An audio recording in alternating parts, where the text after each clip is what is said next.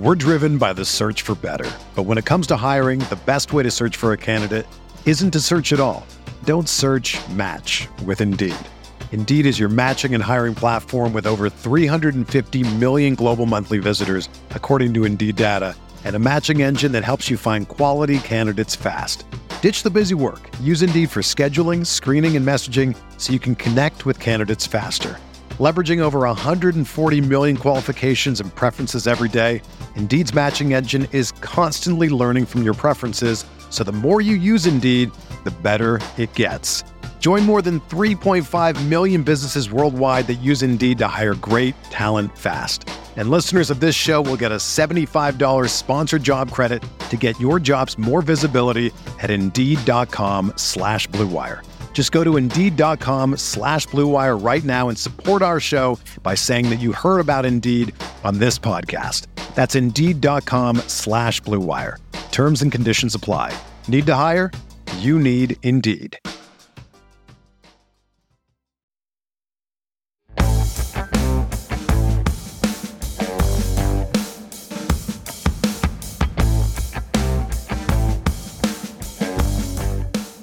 What is Zero RB really? And where do we stand on it in 2021? Yes, that's right. This week on Stealing Bananas, we're going to dive into Zero running back. You knew it was coming.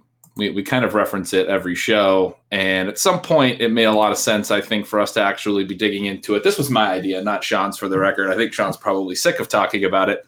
But I am Ben Gretsch. You can find me on Twitter at YardsPerGretsch.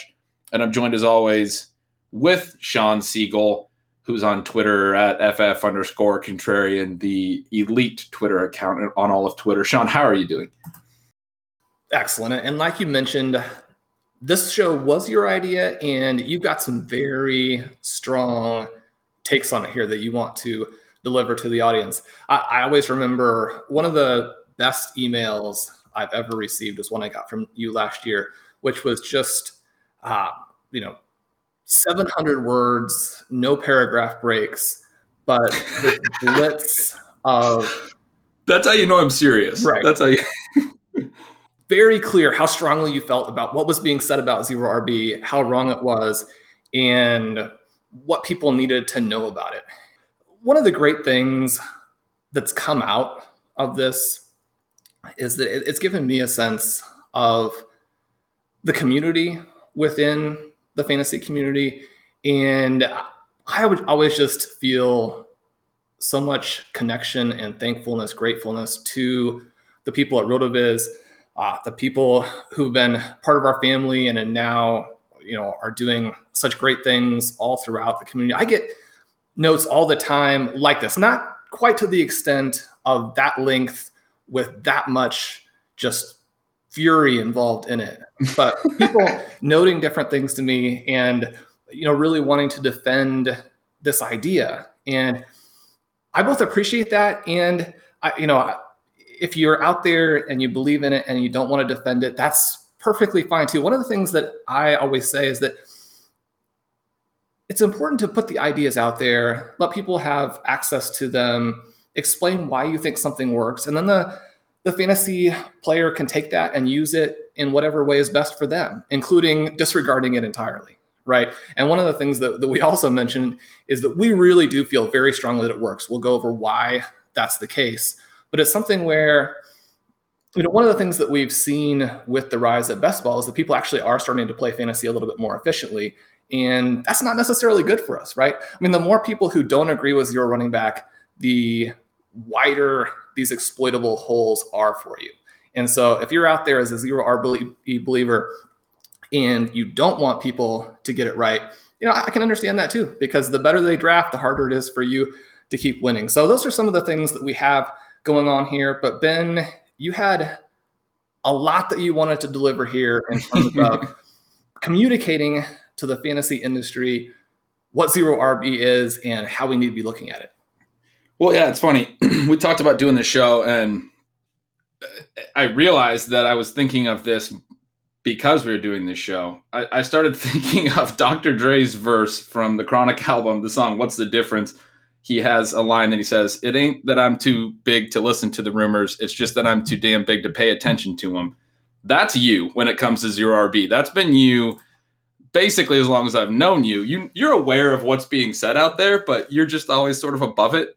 And maybe that annoys me a little bit. Maybe that's why when I sent you that email, I was like, Sean, come on, man. Like, just, I don't know. But it really does drive me nuts. And maybe it shouldn't, but that there, like, so many people talk about zero RB, write about it, write articles about it. It is on every website there. It's almost like a necessity that there needs to be at least one zero RB article every year. And I would venture a guess that more than half of the people that write full articles about zero RB haven't actually read your original zero RB article, which is 8 years old now and is still extremely relevant. It's extremely good. It is still, in my mind, the best fantasy article that's ever written. I'm not sure that anyone could ever beat it because so much has sort of grown off it. The thing that drives me so nuts is that there are these people that are super opinionated about it, but they quite literally don't understand the first thing about the subject matter beyond their interpretation of the 6 letters that make up its name. Like they take it so literally, zero running back, and that's all that it means to them. That is not what zero RB is. That's not what the original article was about. The original article was purely about anti-fragility. I went back and read it again this morning for probably the 50th time. And that doesn't mean that I'm some sort of subject matter expert, but at least I can say that I understand where you were coming from, or I've tried to. And in the parts that I didn't understand, I've reread and retried to understand. And I've read obviously tons of things that you've written about it in the years since. But it's fascinating to me that in this article, you start talking about Taleb, you start talking about the concept of anti-fragility, which for people who don't understand is from Nassim Nicholas Taleb's book, Anti-Fragile. And he describes basically 3 different groups. There's like fragile, there's robust or resilient, and there's anti-fragile. And the point of separating these things out is that what happens when a system is shocked or is hit by variance or randomness or disorder from the quote that you pulled from this original article, stressors that impact this system. And that's what a fantasy football season is. We do a draft, and we have this draft, and we're going into the season, and we've talked about this. We don't know a lot about what's going to happen in the NFL season. I sort of laugh at a lot of the conversations that I see on the Twitter timeline about very specific opportunity-based, really is what it is. Discussions are the ones that I'm laughing at more or less, because it's, this guy's definitely going to get a slightly better target role than that guy. These conversations happen every July and August, and then week 1 hits. I swear, every single person is like so shocked by how much chaos we are like thrown into. Like last year, Robbie Anderson immediately had a completely different role than anyone understood. And then it's a weekly game where we're just trying to react to these shocks to our entire system and recalibrate each week what is real, what was just a 1 week, spike. And it's a huge challenge. It's a huge thing that I try to do in Stealing Signals. We know that those shocks are coming. And so the point is, like, how do things respond to it? And the whole point of anti-fragility is that it is a strategy that will thrive against the shocks and the stressors and the randomness and the disorder that we know is going to come in the NFL season. And that is the whole point of zero RB. Just because the name of it is zero RB does not mean that it's some type of literal, you're not allowed to draft running backs strategy. It was the name that you came up with, right, to describe something that you lay out. And in this article, you talk about how in that same offseason, 2013, your original suggestion was that running back should have been the default strategy because that was more robust and resilient to the shocks. But you are sort of explaining, it's a very humble piece where you're like thinking through all the things that you had been considering, but you're saying, no, that's a resilient, a robust strategy. And you're also mentioning how value-based drafting is fragile, which is even worse. But what we should really be striving for is something anti-fragile, something that will get stronger as the chaos of the NFL season breaks down everything we were arguing about in July and August about opportunity and all these things. That it's not going to go how we think it's going to go. That's the only thing I can tell people. And zero RB is just a broad strategy that lines you up to benefit from that. Everyone who talks about zero RB doesn't understand that. They just think it's just this very literal thing not everyone, but such a high percentage of people, I think it's a very literal thing. You're not allowed to draft running backs. And that is like not the point. That's why we get into talking about like modified 0RB and all these other things that we're going to talk about later this week. But that they still follow the tenets of 0RB. That's where the dead zone came from. People ask me about, writing about the dead zone in 2019 and how that's become really popular here in 2021. And I always say, well, this just builds off all of Sean's work. This just comes, it is literally just talking about anti-fragility and narrowing it down to a very specific range where running backs are the worst picks that they can be in, looking from the first round to the last round throughout a draft. This is the deadest period for running backs.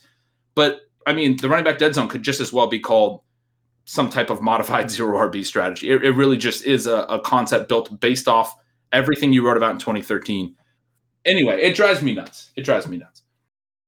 And it's interesting that you mentioned some of those other elements from the book. We have the fragile, we have the robust, we have the anti-fragile, and how that has leaked into the language that we use today for really the three different sort of ways to approach fantasy football, right? We have the hyper fragile approach, which is attacking the running backs early and then really saying enough. It's either going to work or it's not, but I'm not going to build any more in. Mike Beers, wrote eloquently about that and demonstrated that it can work for RotoViz. And then we have the robust RB, where you're drafting a lot and trying to deal with the chaos of the season by having yet another guy and another guy and another guy.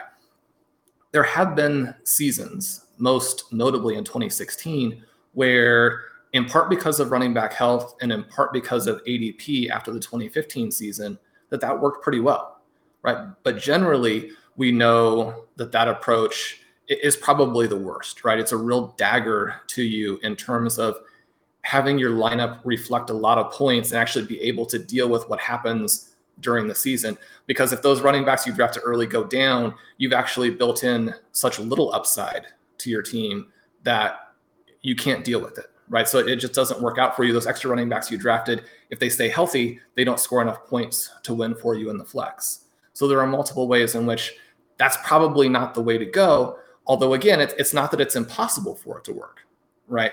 And then we look at this idea of the anti-fragile approach or the 0RB approach.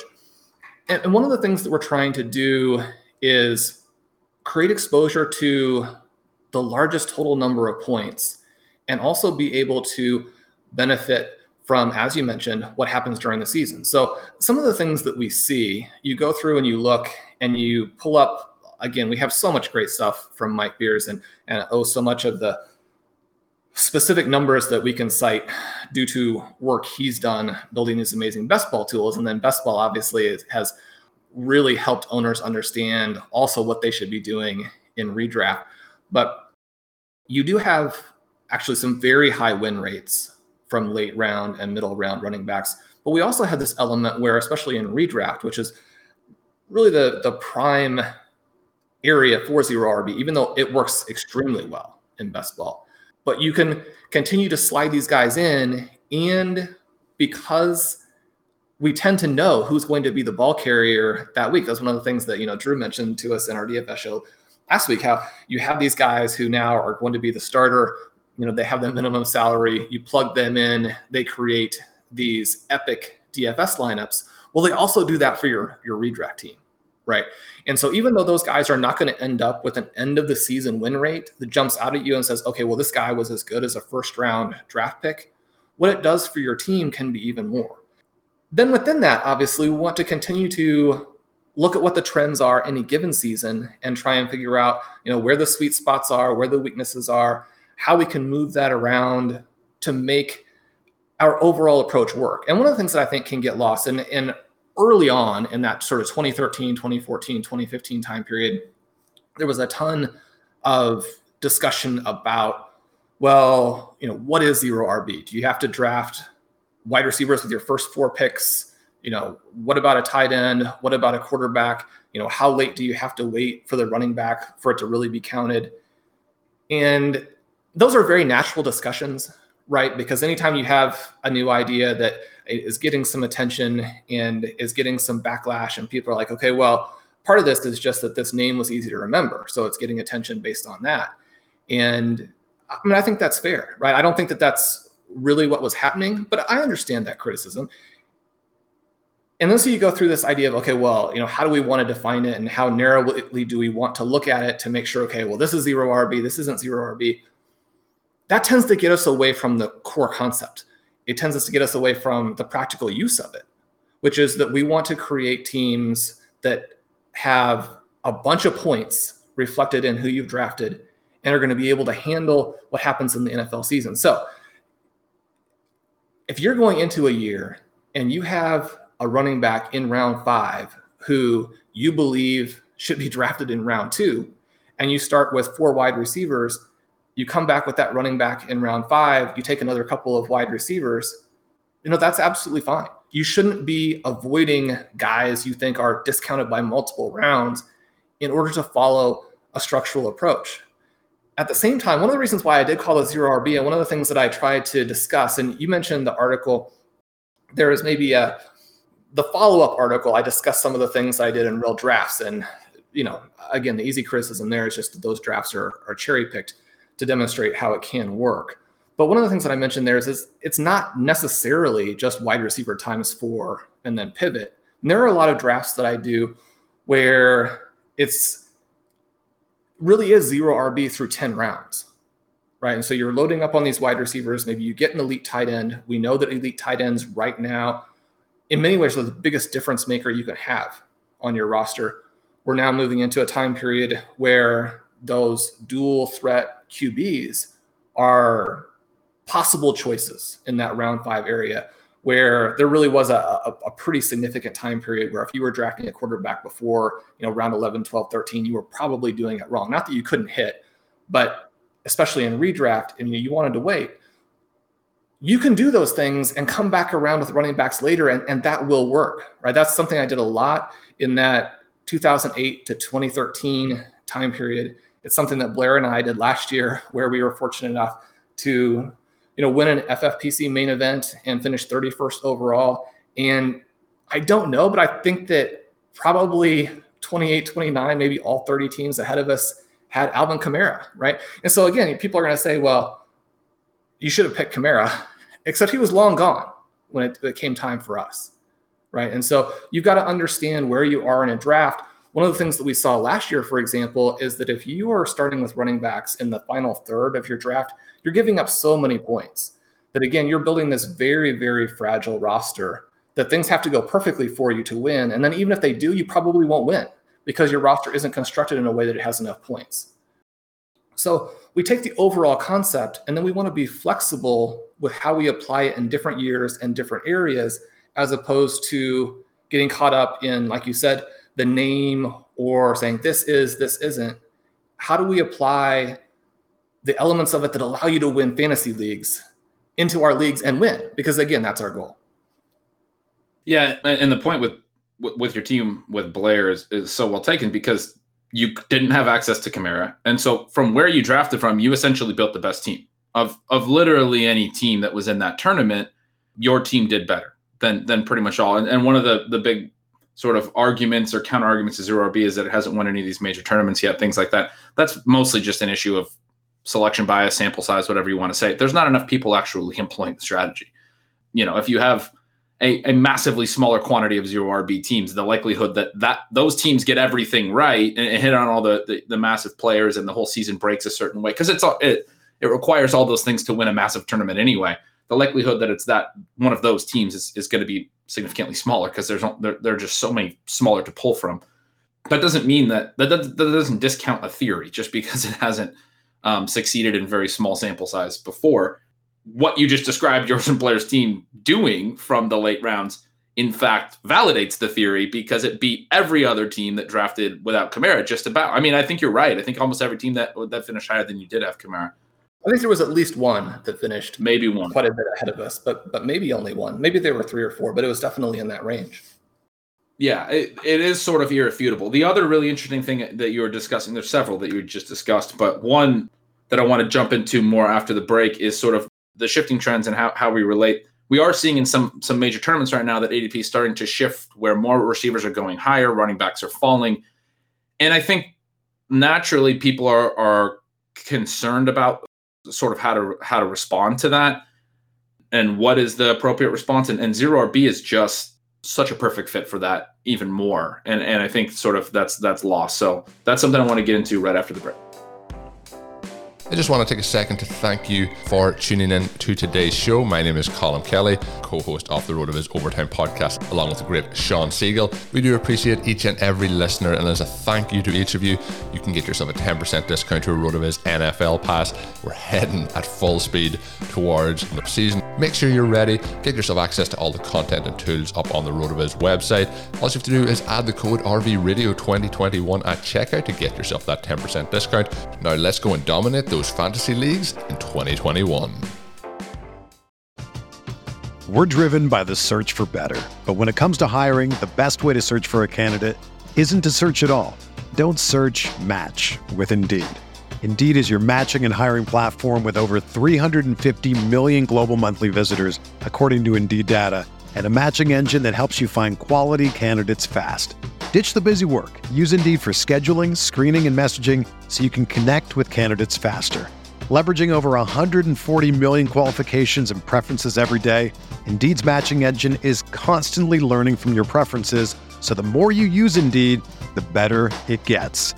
Join more than 3.5 million businesses worldwide that use Indeed to hire great talent fast. And listeners of this show will get a $75 sponsored job credit to get your jobs more visibility at Indeed.com/Blue Wire. Just go to Indeed.com/Blue Wire right now and support our show by saying that you heard about Indeed on this podcast. That's Indeed.com/Blue Wire. Terms and conditions apply. Need to hire? You need Indeed. Whether you're a world-class athlete or a podcaster like me, we all understand the importance of mental and physical well-being and proper recovery for top-notch performance. That's why I'm excited that Unified Healing is sponsoring this podcast. Unified Healing is a new and super innovative global network of wellness centers powered by Energy Enhancement System, or EE System. If you haven't heard of the EE System, you'll want to listen up. This technology promotes wellness, deep relaxation, purification, and rejuvenation. In hundreds of locations across the globe, access to a center is easy and affordable. Interested in experiencing the EE System technology for yourself? Go to unifiedhealing.com/Blue Wire to learn more and find a center near you. That's UNIFYDhealing.com/Blue Wire. No material or testimonials on the Unified Healing website are intended to be viewed as medical advice or a substitute for professional medical advice, diagnosis, or treatment. Always seek the advice of your physician or other qualified healthcare provider with any questions you may have regarding a medical condition or treatment and before undertaking a new healthcare regimen, including EE System. So before the break, I was mentioning some ADP shifts. We're starting to see some more efficient ADP markets in some major best ball contests and things like that where, modified running back, single anchor running back, whatever you want to call it. The names don't matter. We can call it anti-fragile drafting, whatever you want to call it. The reason people call it modified zero RB is as a sort of a sign of respect or a hat tip to the original concept that built so much of this, that Sean wrote about it and distilled so well the reasons that it works and laid out all of the counter arguments in a very readable argument. Again, the article is called Zero RB Anti-Fragility and the Myth of Value-Based Drafting. It was written in 2013 at a time when running back was the overwhelming, most popular start in fantasy football. I played fantasy for 20 years. I can tell you that was the way that everyone played fantasy for the first 15 years that I played fantasy. And a lot of people still only play that way. You have to draft running backs on the top couple of rounds. It's sort of the mindset. So when you read it, you need to understand that that's when it was written. It was in a very different era, but everything that was discussed in it still applies. What we're seeing now is more of this, modified zero RB, the anchor running back, one heavy running back, because we have seen some shifts since that was written. We have seen guys like Kamara last year, McCaffrey, obviously a couple of years ago, be such dominant dual threat running backs like we really hadn't seen in the past. Passing game trends changed, and for a while it looked like we might be going away from workhorse running backs altogether, where there was more committees and more roles. And then teams said, well, we actually want running backs that can do both, so we don't tip our hand. We don't show that we're running the ball because we have our running back in, and we're passing the ball because we have our passing running back in. And so guys like Christian McCaffrey suddenly became really interesting from a game plan perspective, and for fantasy, that has completely changed everything. And so that's a very natural application. It's like, okay, yeah, we do want access to the massive ceilings that we've seen from these elite running backs that we pretty much know who they are. They can only really come in the first round. That creates the dead zone. People are chasing in the fourth round these massive running back seasons that don't come in the fourth round. As people have started to respect the dead zone a little bit more, and in some ways I think they're getting it wrong, because we're seeing guaranteed touches, which is a fake concept with running backs, pushed up into like even higher rounds so that they're not being taken in the dead zone. They're getting drafted in the second and third instead of the fourth.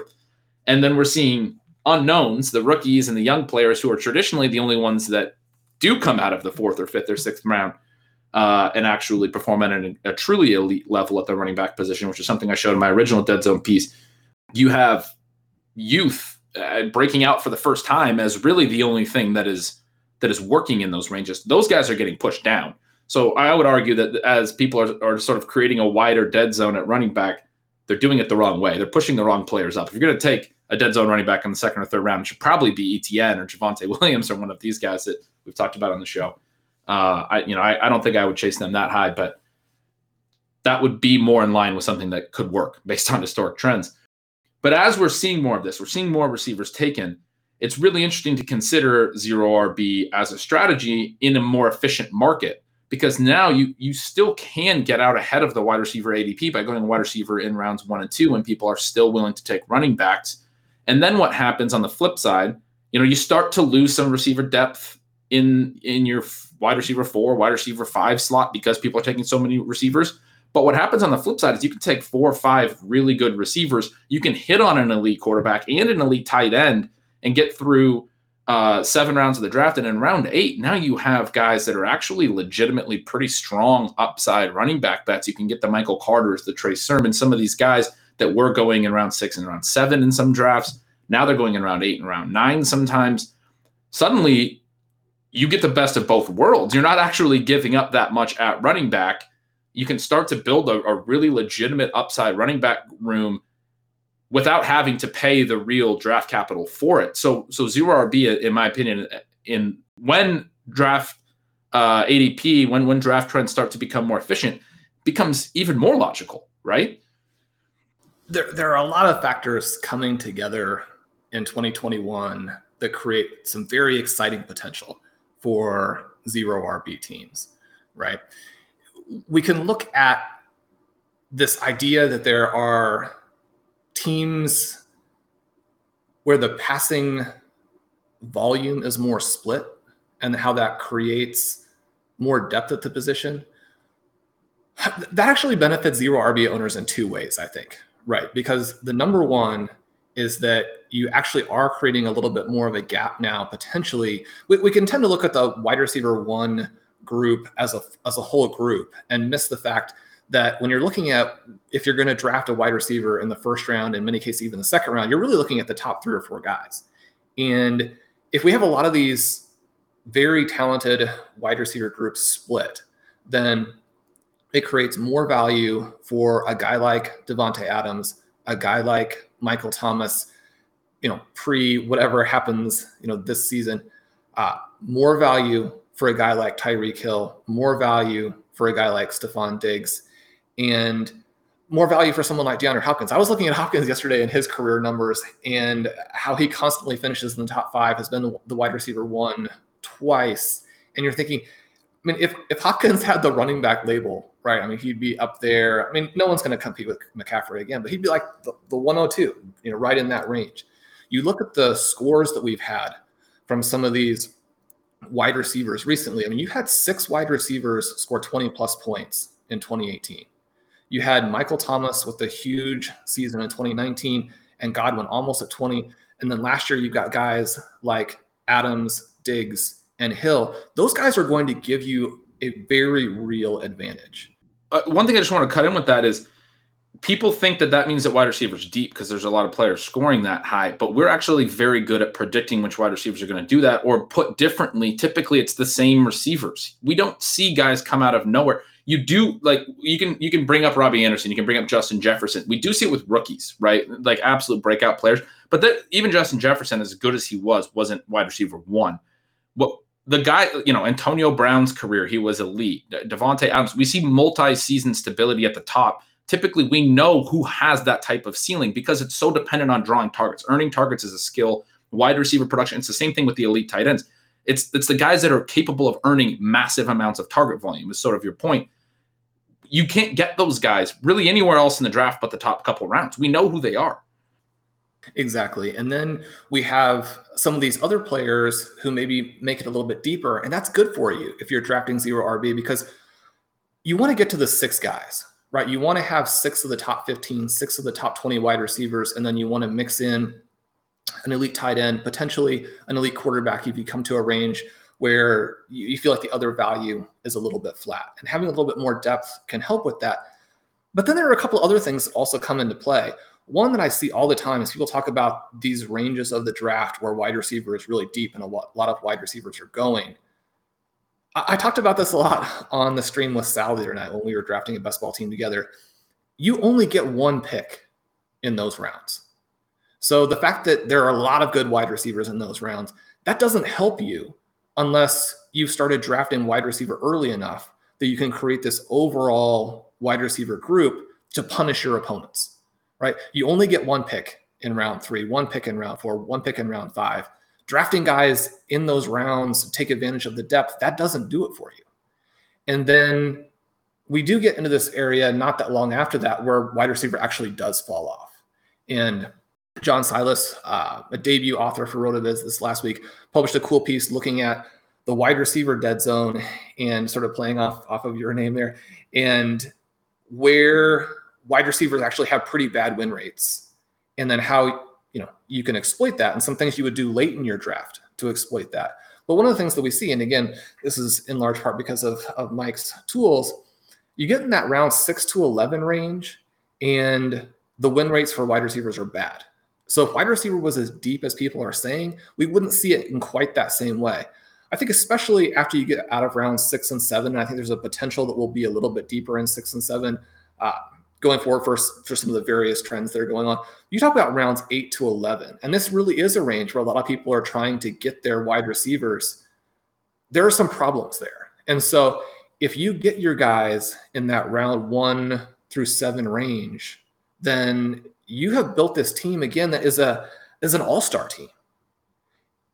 You then mix in these running backs late, and the upside that you have for this super team as the season progresses, it's just really exciting.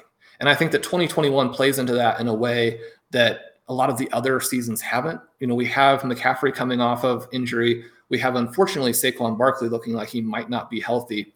In our recent show, you and I talked about some of the concerns, just the difficulty for Kamara and Cook to keep hitting at the level that they're hitting. And then most of your guys just simply can't get in that area. I wrote an article on Jonathan Taylor coming out just yesterday based on when we're recording, talking about him as a potential option. And I think that there is that potential for him to jump into the group, but it still just takes so much going right. Whereas you can draft a 20-point per game wide receiver in Hill, a 20-point per game wide receiver in Diggs. Our Gretchen Me If You Can segment last week talked about Diggs being the guy. You can draft those guys. You can get those points. You can go forward from that with a team that really does work. One of the things that I do like to mention in these 0RB discussions is that part of this came out of actual play. And I think that if there's anything that ever frustrates me with the 0RB conversation, it doesn't come from people disagreeing with it. It doesn't come from people saying, I prefer to go in a different route. It doesn't come from people saying, okay, well, I think that there are weaknesses that you can exploit, any of those kinds of things. Because even though I probably would disagree, I think that conversation is very, very important. It does frustrate me from time to time when people who either don't play redraft a lot or haven't tried it are saying it won't work, right? One of the reasons why I wrote the article in the first place is that between 2008 and 2013, I had played literally hundreds and hundreds of drafts using this, and I had mixed in some other formations as well. And the thing that I found is that almost regardless of what you do from a player selection standpoint, these 0RB teams were dominant. And almost regardless of what you do from a player selection standpoint with other structures, you're going to really struggle. I mean, your ceiling is in that, 3rd, 4th, 5th range, where with 0RB, that's almost your floor, Okay. Now, again, we have trends that shift through time. And I think the 2016 through 2020 time period has been a little bit different than that. But one of the things that has been cool about all of this best ball discussion in 2021 is that it's based on research from those years, which showed that zero RB was actually very effective during that time. Now, 2016, not so much, but 2017, 2018, 2019, 2020, zero RB, a lot more successful than people realized because they hadn't played it themselves and didn't see the results. And one of the things that I try and do is I play other things as well. Sometimes I'll be in drafts and I will take running backs early, and people will say, well, if you actually believed in your concept, you wouldn't do that. But you need to play multiple ways so that you get a feel for what's going on, right? So you can develop your instincts on some of those other positions, and so you can maintain that contrast. Now, you're not going to play things that you think are flagrantly worse at a high percentage, but you need to play them some just to understand how it all works out. If you're not playing zero running back and have a bad feeling for it, you might just toss in a couple of those drafts just to see. And again, it does help to toss them in a way where you execute in the way we recommend, because there are ways to do it where you're going to come back and say, well, that was terrible because you didn't have enough exposure to wide receivers. One of the things talked about a lot last year is that if you're losing from playing zero RB, you're probably not drafting enough wide receivers. And I think this goes into the concept that we've been talking about. Yeah, and you said almost regardless of player selection that it can be very successful. I do think there's a little bit of a misunderstanding with some people who try it and don't really know that they're not exactly employing the structure the way that we would sort of advocate. I know that when I was first trying it, there's ways that I made mistakes and learned tweaks to make it more successful. That's something I think that will be really natural for us to talk about in the second show this week, where we get into some of the player selection stuff. I think people can get into some real issues with how they then build out their running back group as well, because they still sort of try to chase guaranteed touches, and they don't understand that there's some upside. You want upside. Two things I want to emphasize that you talked about earlier, and actually three things. First, I want to go back to the wide receiver point you made about sort of the wide receiver dead zone. Super excited to read that piece. Haven't read it yet, but that makes so much sense. I think everyone thinks wide receivers so deep. That is the way to differentiate it. The wide receivers in the first 6 or 7 rounds are not the same as the wide receivers in rounds 8 to 11. They're just not, in terms of what we can project, particularly as an upside target volume scenario. That doesn't mean that there's never a receiver in those ranges that we're just all missing as an industry. And I gave some examples like the Robbie Andersons, Justin Jeffersons. Those things do happen. And there are running backs in the dead zone that do well. That's not the point. Like you can give me one example. Everyone wants to bring up David Montgomery, and I guess that's the point, because David Montgomery is the only counterpoint you can make, and literally you're all making the exact same argument. And I'm sort of preaching to the choir. Probably this isn't going to reach those people, but you're all talking about one player that broke the mold. And for David Montgomery to do that, first of all, we had to be completely wrong on his role, because the pass catching running back tore his ACL right away. So we were completely wrong on the way they were going to play him. He probably would have went way higher if Tariq Cohen wasn't on the roster. He wouldn't have been a dead zone running back. And then you also had to get very lucky with some schedule luck and some other things that happened. He was very efficient on big plays late in the year. There's so many things that went right for that. And that's fine. That's going to happen. There is chaos in the NFL. No one's denying that it's, that things can't happen. So that's one of the other points I wanted to make, and you sort of alluded to it, is that out of structure picks don't completely change the structure or the philosophy or anything. Structural drafting doesn't mean you have to be very, very rigid. This is a mistake I made early on as well. It is okay to make an out of structure pick. And then the key really is just to get back into structure at some point and understand how to sort of recover from the gamble that you made, because it is a percentage, a negative percentage bet from a probabilistic perspective. But that doesn't mean you can't take a running back in the dead zone. It doesn't mean when you're thinking about going zero RB that you can't respond to a guy dropping multiple rounds below ADP that you actually kind of like and want to get some exposure to and take him in that draft. You can do different things structurally that, as long as you don't let them to get you completely off track, don't necessarily throw you way out of the zero RB realm. And you've said this before, I know, in some of the talks that we've had, and I've heard in other places, that some of the things that we see, I think the example you made was the modified zero RB or the anchor running back, whatever you want to call it, the one running back early and then all the receivers, structurally is a lot more similar to a true zero RB build than the people who think they're going 0 RB, but they're really just going like wide receiver times 4, and then they start taking running backs in the dead zone in the 5th round, 6th round, 7th round, and they're saying that's 0 RB. That's not really structurally and philosophically following the anti-fragile and theoretical elements of 0 RB, and really is more different than a true 0 RB draft than taking a running back in the 1st round and then basically building a 0 RB team from there. That is going to be more similar. And that's, I think, one of the main reasons or main things people need to understand about what 0 RB actually is it is more just a structural guideline, but it's okay to make out of structure picks and do things slightly different where you're still following those tenets and that concept for essentially the rest of your draft. You can have a couple of out of structured picks if you need to.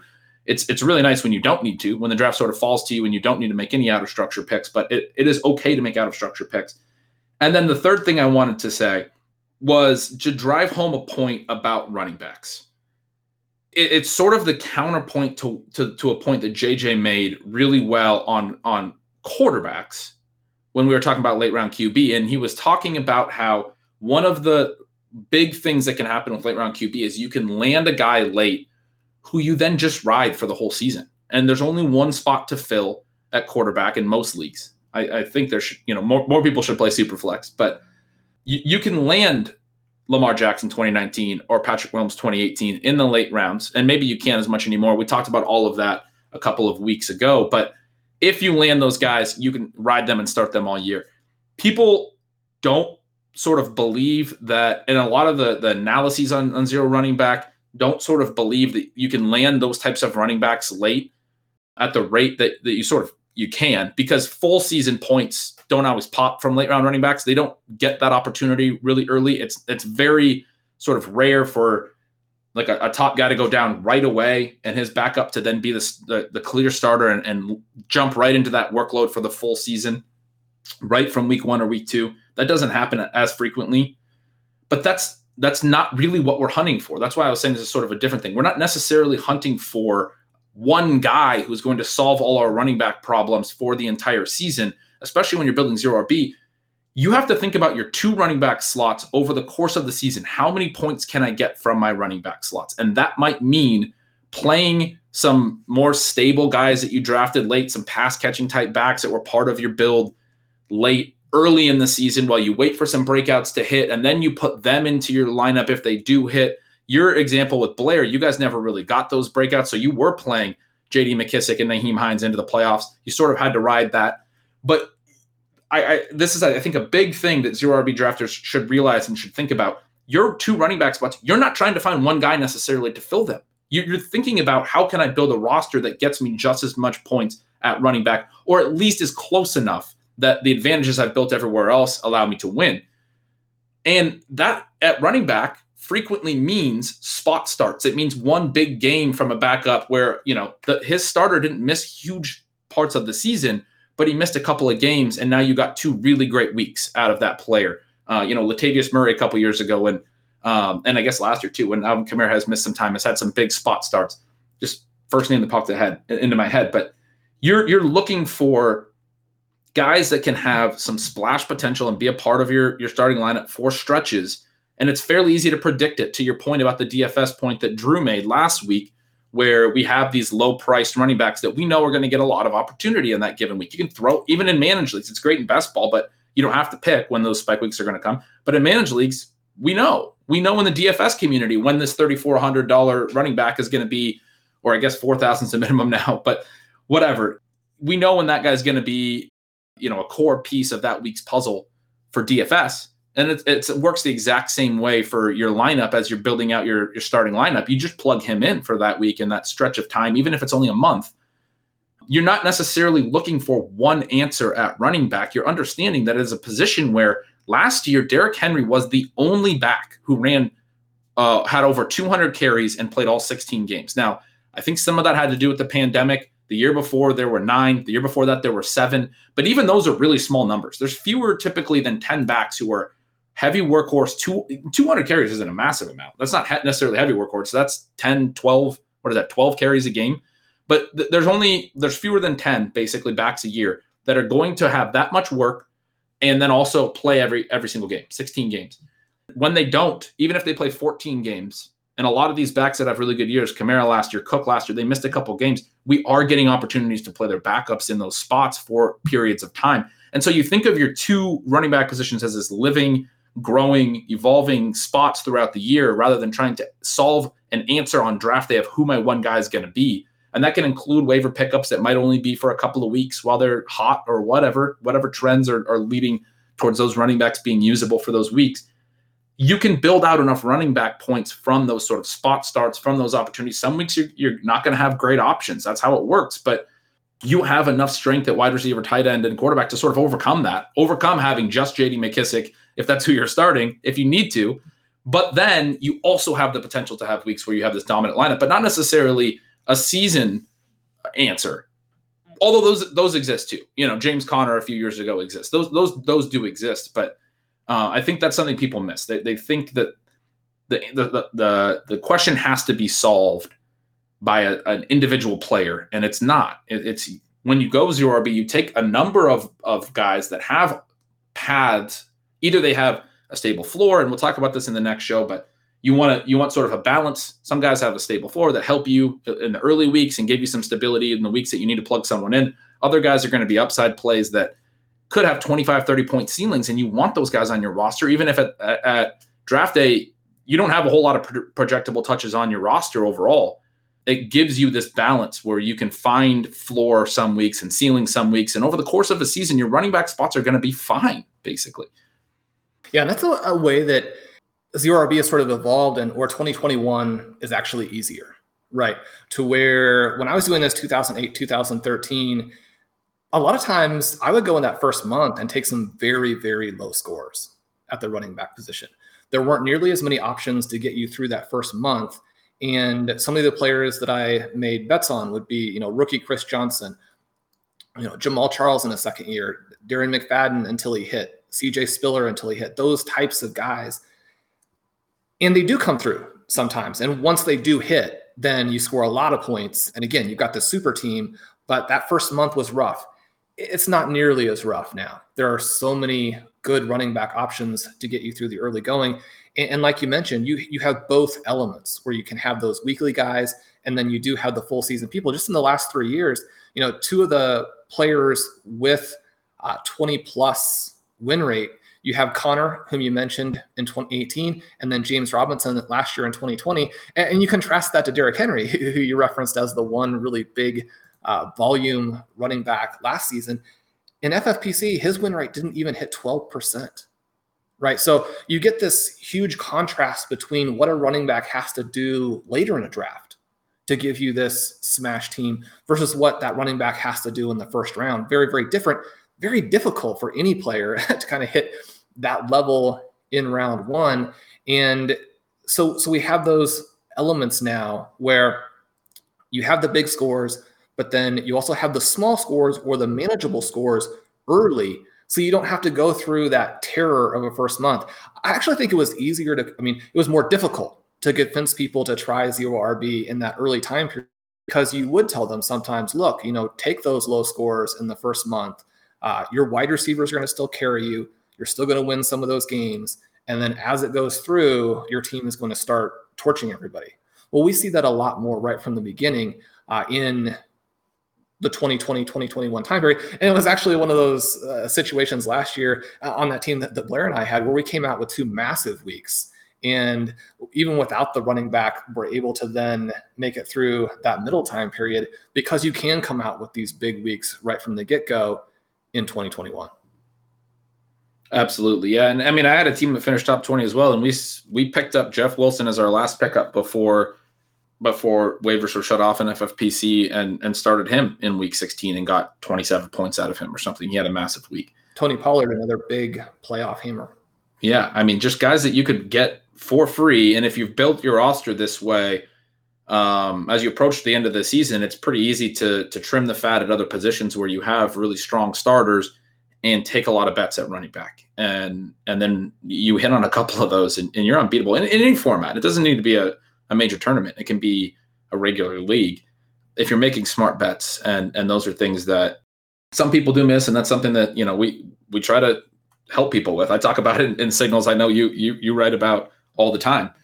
But yeah, it is such a dominant strategy, and we could talk about it for hours. That'll probably be enough for this episode. We're going to get into some actual player-specific takes in the next one, which is going to be a really fun conversation about guys that we're targeting and how we're going to build running back groups when we haven't taken a single running back until the middle rounds, the 8th round, the 9th round. So I'm really excited to talk with you about some guys that could be huge 0 RB targets this year. Yeah, it'll be great to get into the player-specific discussions.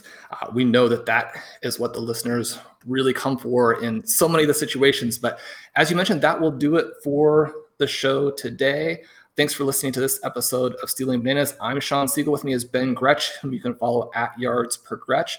We'll have more episodes this week. Subscribe to our feed to get them when they release. Please drop us a rating and review on your favorite podcast app. We've referenced the contest a few times recently. Make sure to get those in now for a shot at a 6-month RotoViz subscription.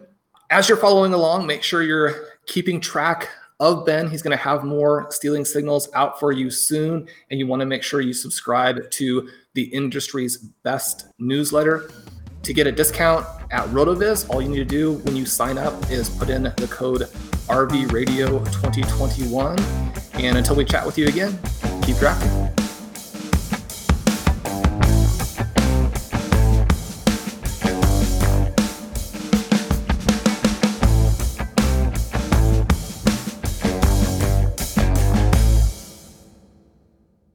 The headlines remind us daily, the world is a dangerous place. The elites in charge say everything's fine, stop noticing. But you know better. And your gut knows that time is short to prepare for a world that is 4 missed meals away from chaos. My Patriot Supply has helped over 3 million families become more self-reliant and is the company Americans trust to prepare. Go to MyPatriotSupply.com and secure their best-selling 3-month emergency food kits. Each contain delicious breakfasts, lunches, and dinners, averaging over 2,000 calories per day. Secure at least 1 food kit for each family member. For a limited time, save $200, plus get free shipping on all their Ready Hour 3-month emergency food kits. You're not ready if it's not Ready Hour Foods. My Patriot Supply also has solar power generators, water filtration units, biomass stoves, heirloom seeds, and critical survival gear. Shop MyPatriotSupply.com today. MyPatriotSupply.com.